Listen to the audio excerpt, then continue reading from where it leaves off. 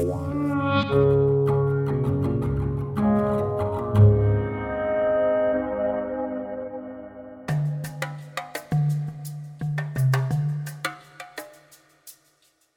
always been fascinated by natural phenomena. I love all the life forms, the diatoms, algae, viruses, bacteria. They're all amazing forms. So various, so diverse, and so beautiful. We came from those forms. It's important to me that my sculptures feel alive. Pulling out the aliveness of the stone, showing the absolute connection that stone has for me with life. There's an inherent tension in life. All the different ways that you get pulled, all the different ways that you navigate through your life. And a lot of my pieces are about that.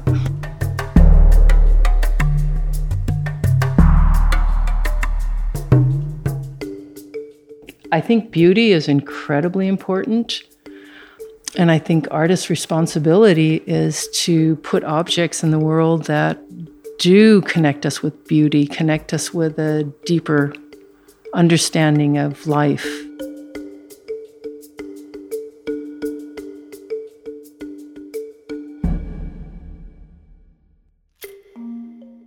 Hi, this is Sarah with another episode of Materially Speaking, where artists tell their stories through the materials they choose.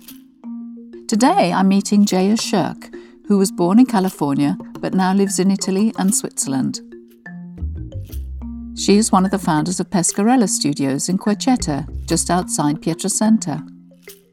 I've met Jaya before over one of Pescarella's famous outdoor lunches, but this time she invited me inside her studio to look at her work. Here there are tall grey plinths with a wide display of sculptures protected by cloths and towels. She whips off the cloths and uncovers smooth, round sculptures with raised veins in shiny black, smooth white, and a flesh-coloured stone with an unusual pink vein. I also saw some charred, ruptured pieces from her Exploding Spheres series. Against one wall are shelves with small detailed models of her larger works like her Suspension series. Then we go up a flight of metal stairs to a light long room which is her office where we can sit in peace. There I see some of her little bronzes which reflect her curiosity for viruses. We're in Pescarella and I'm meeting with Jaya Shirk. What were your first forays into art when you were little? Mud, playing with mud. I remember very, very clearly one of my first memories, playing with mud. You know how when you put your hand under mud, it breaks in a certain way? I remember doing that in a mud wallow, being covered from head to toe in mud, and looking up and seeing my mother backlit. It must have been the morning. She had a French bun on and it was backlit, so she had like a halo around her head. And I was supremely happy. The feeling of contentment, of happiness, my whole world was perfect. And I think I've probably trying to find that moment of contentness by making art, by making sculpture. And frankly, sculptors who work in stone were basically playing in harder mud than we did when we were kids. That's the only difference. We're in your studio and you kindly uncovered some of your gorgeous pieces. This is a series, this is what I have left. I did a whole series of clay spheres and then I exploded them with firecrackers. It was a great project. I was full of a lot of tension myself and to explode them was perfect. And there was the element of surprise. You never knew exactly what would happen. Like this one, obviously the firecracker was not very strong. So that one's fairly intact. It's got a hole at the top and a bit of a dent. Right, and this has 2 holes, so the firecracker was much stronger and it deformed it completely. So that was a really fun project. I think a lot of my themes have to do with life. There's an inherent tension in life, and I don't mean that in a negative sense. If you have no more tension, you're dead. A dead thing doesn't carry that tension anymore. And so it's learning to live with that tension. It's learning to use that tension, learning to navigate with the tension of life, all the different ways that you get pulled, all the different ways that you navigate through your life. And a lot of my pieces are about that. The ones that I splitting is a release of tension. The suspended ones, that one, for example, which I would love to do really big, is that suspension again. You see the tension, you see the pull of gravity, you see the tension on the cables. Can you tell me about this one? It's actually an Indian limestone. It has a yellow beige base with dark red veining in it. It's quite difficult to work because it chips rather than cut like marble. And to polish it up took quite a while. I actually did this during the lockdown at home. It's a very symmetrical piece. The idea is actually to make something like bread, where you would pull off a chunk of bread.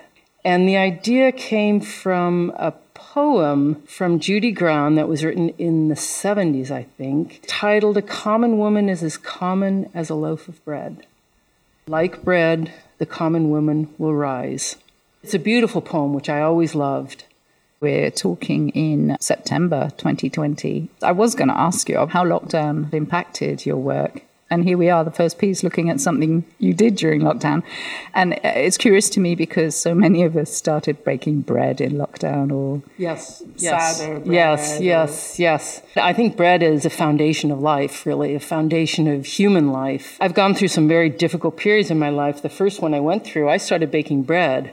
And it connected me to life again. It really connected me to the importance of feeding yourself, of feeding other people, of feeding your spirit. I just think bread is really important. I don't eat a lot of it because I'm gluten intolerant. I've become gluten intolerant, unfortunately. But I do have gluten-free flour and I make bread sometimes. And why the red streak, if I might call it that, in there? The vein, that's the word, the red vein. Is your question geological? Well, no, it was more emotional, actually, because to me, now I know what the piece is, its resonance is to you, it looks really appropriate that it has something like a human heartbeat going through it. There's something about the veining that really does look like human veins. So. One of the themes that I'm working on right now are veinings, pulling out the aliveness of the stone, showing the absolute connection that stone has for me with life. I think they're living things. They have a certain kind of, how do I put it? It's important to me that my sculptures feel alive. What sort of technology do you work with? Do you work with compressors? Perhaps you don't. Oh, yes. You yes. do? I work with anything that makes it a little easier. But in the end, it's handwork. There's no way around it, I think. There's something hard about a piece that's only been done by machines. When you work it by hand, you give it something alive. I mean, I was talking about it being important to me to show the aliveness of the stone, of the piece, of the form. I'm actually interested in what happens under the surface. How is a structure underneath? That's what gives it its aliveness. And you can't get that unless you work by hand, that attention to detail. It gives it a softness. This is another piece that... it's called The Sound of One Hand Clapping. And what's the provenance of that? What's the story behind that? Well, it was actually a commissioned piece, but during the beginning of the pandemic, the person disappeared. So I have no idea. I was supposed to go to Hong Kong. The person disappeared. I have no idea what happened. But I need the piece anyway now for the show, so it doesn't matter to me. The idea really was this sense of moving up, of it's hard to explain, not necessarily praying, but the sense of connecting to the universe. And the sound of one hand clapping is a Buddhist koan, and you're supposed to meditate on what is the sound of one hand clapping. And this, for me, is like a picture of the sound of one hand clapping, because they don't touch. That's so true. Yeah, I get it. It's very calming, too. That's the idea. And strangely, here we are back at lockdown again, it's reminding me of the Namaste, which sometimes when people are sort of looking a bit hesitant about, are we shaking hands yet, which we're not, I do a namaste. It looks a little like that too, to me. And namaste means I salute the godliness in you. So that's the same idea of connecting to the godliness, which you can call the godliness or the universe or the universal energy. I think you can go in many places with that. It's a strange year. Yeah. Is that an understatement? One way of saying it. It's the weirdest damn year ever.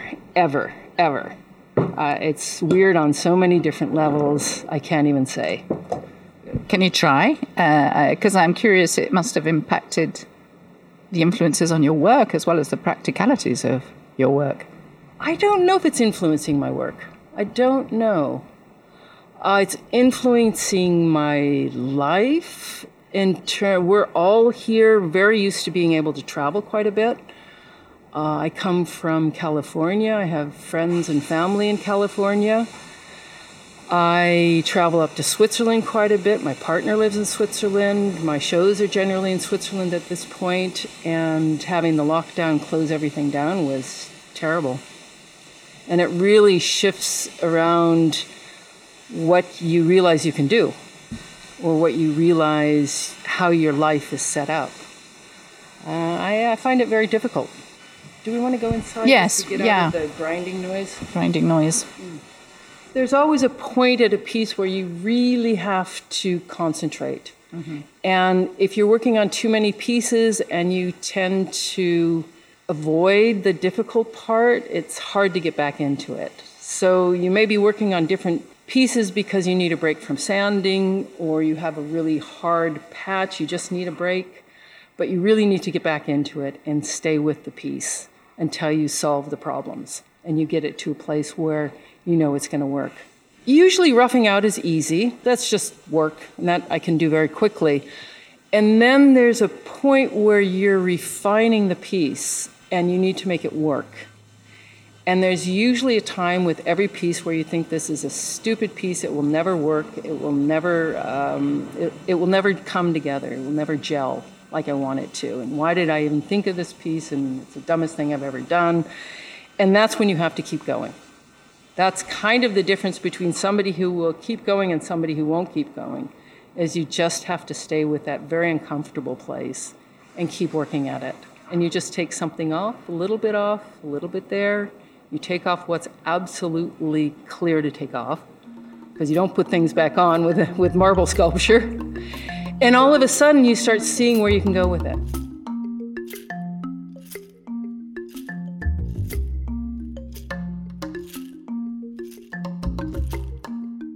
I was born in California and raised there until I was 14. My father was Swiss, my mother was American. And at 14, we moved to Switzerland. We first moved to Bern, and then we moved to Zurich. And how did you feel about that? It was interesting. Very challenging. We didn't speak German at home, or Swiss German at home, so all of us had to learn the language very quickly. I enjoyed learning languages. I picked up the dialect quite quickly. You speak Swiss German on the streets, you speak High German in school, so you end up kind of learning two languages at the same time, plus French. I'm glad I did it. It was tough on the family. We were all teenagers. 3 of the kids moved at the same time, and the other 2 came to visit. They were older. And at one point, I think there were 5 teenagers there. It was quite difficult for my mother. Then I went back to the States. I went to university for a while. I studied art. I studied engineering. I studied biology and botany. You studied mechanical engineering. I wanted to make things and didn't consider really being an artist because I figured you couldn't make a living at it. I was always doing art my whole life. So mechanical engineering first? Yes, until I realized I really didn't want to do that. And then I went back to school for art and botany and biology. So that was another interest? Yes, very much so. And then I worked for artists as their assistant in Hawaii. I moved to Hawaii for a few years. How was that? Oh, it was wonderful. Hawaii was fantastic. It was very healing. It was very interesting. I got to know a whole different world. I got to find some peace and quiet in my mind. But it was so far away. It was a wonderful place for me at that time. But after a while, I realized I needed to get back into the world more. It was too isolated, too far away. And after that, it was kind of a springboard to coming to Italy for the first time. How was that? I came to see the quarries. I had seen a magazine article on the quarries in Carrara, and I had worked in stone before, but I had never really found anywhere to learn how to do it. And I didn't really know anything about Pietrasanta. But I was in Switzerland visiting friends, and a friend of mine said, hey, I know a sculptor down in Pietrasanta, let's just go. And walking around Pietrasanta, the first day I was here, within about an hour, I knew this is my next step. I didn't, however, think that I was going to stay here for so long. So when was that? That was in 86 was the first time I came here. I went back and packed up everything, and 6 months later I was here.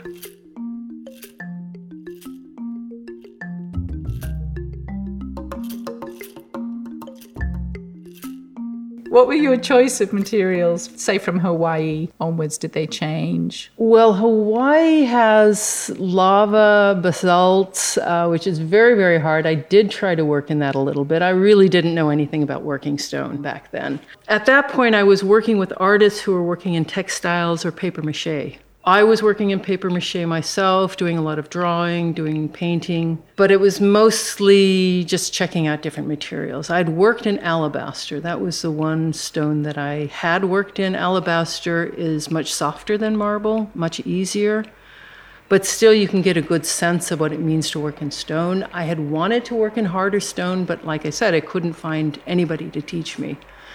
So when I came here, that's when I started working in marble. I've worked in granite, limestone, which is basically call it marble.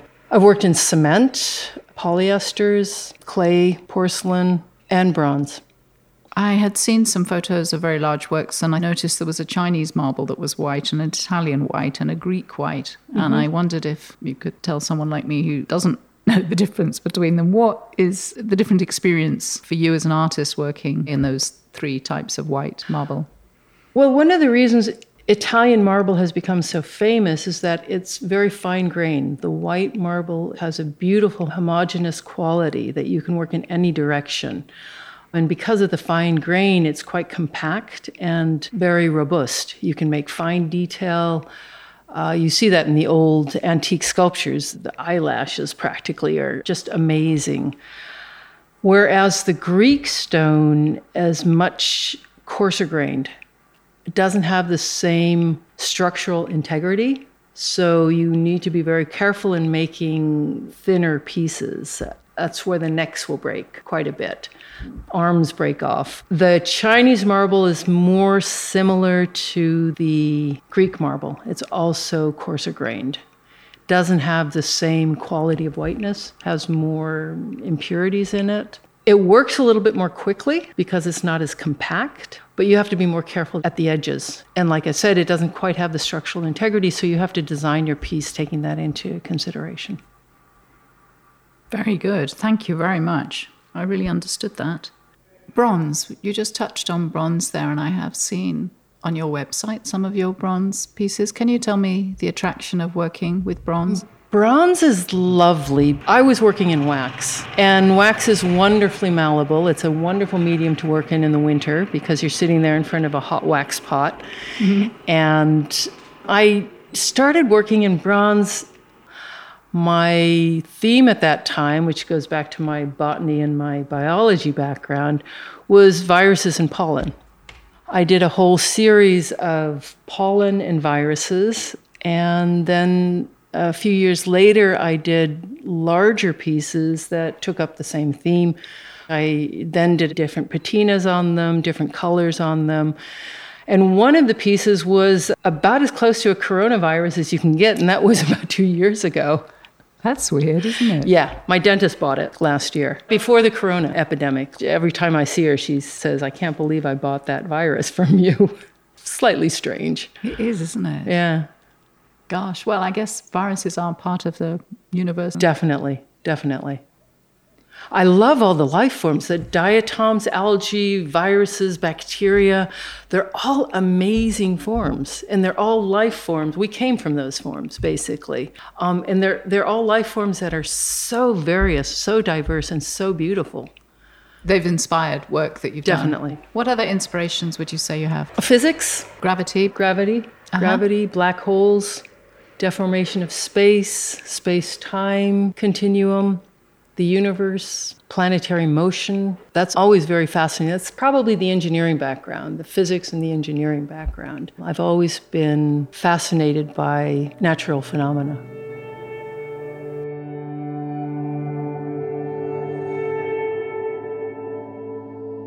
Looking at your work, there seem to be a few themes. One of them is suspension, which I'm seeing here in these models. Mm-hmm. Can you tell me a little bit about that? The frame is 3 meters by 3 meters by 3 meters. The block inside is 1 meter by 1 meter by 1 meter. And it's suspended on cables, and it has moved to on top of a mountain in Switzerland.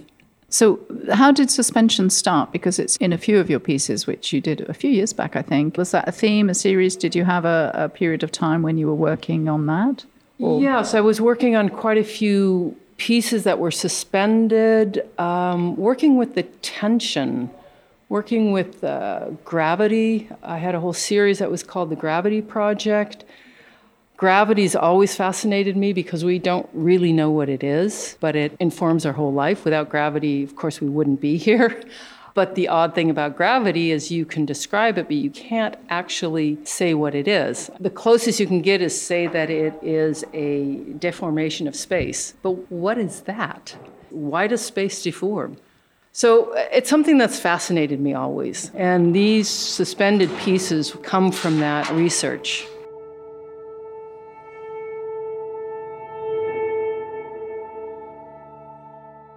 Continuing on the stone theme, which Pietrasanta is obviously so well known for, did you work alongside artisans at any point? Some people have said they've been... Definitely. Yeah? Definitely. In the beginning, yes.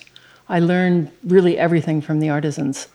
What I would do is I set myself tasks, such as copying or pointing up pieces, enlarging or making them smaller, and also for polishing, and then I would find the artisan who was the expert in it. And there were a lot of old guys around who were very happy to give on their information because the young Italians weren't learning it. There was nobody to give their information to.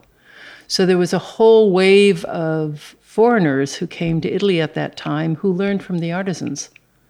And we're really the ones, the repository of that information.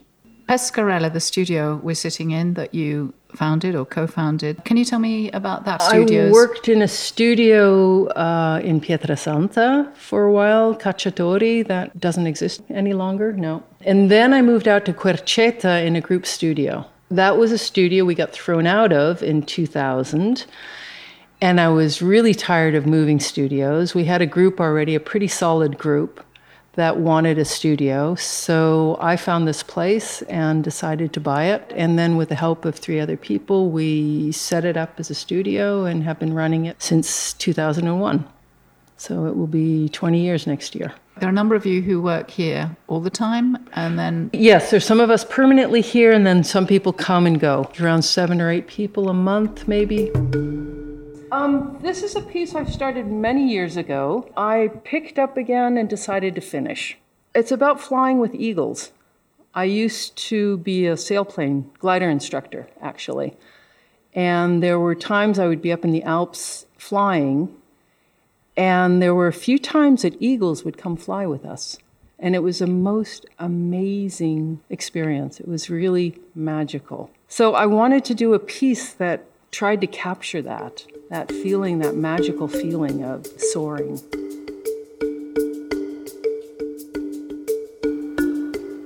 The future? Oh, who knows where the future will take us?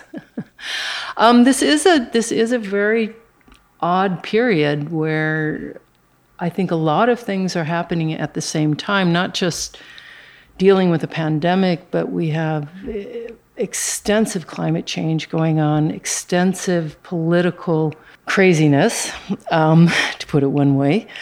And I think it's very difficult to see where we're going to go. So you asked me about the future. I think beauty is incredibly important. I think without beauty, we die in terms of our spirit. And I think artists' responsibility is to put objects in the world that do connect us with beauty, connect us with a deeper understanding of life, with a deeper dimension, and also with a connection to things you can't necessarily talk about. We talk so much, we try to explain everything, and art should take you somewhere where you can't explain it anymore, where it's not important to talk about it with words. It's important to feel it. It's important to open yourself up to that different dimension. And I think it's very important for humans to have that.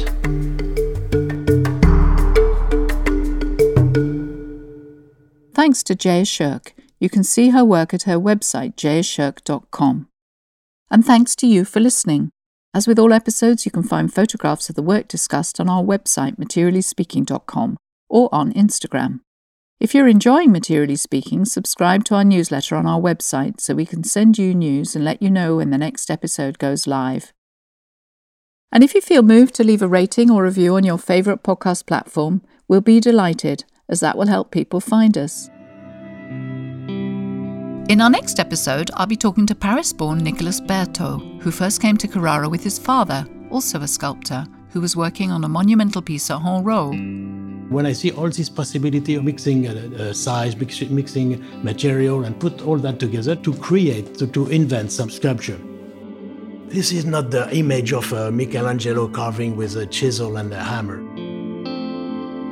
My brain is more to architecture, but my hands are more to sculpture. Listen out for Nicolas Berthaud.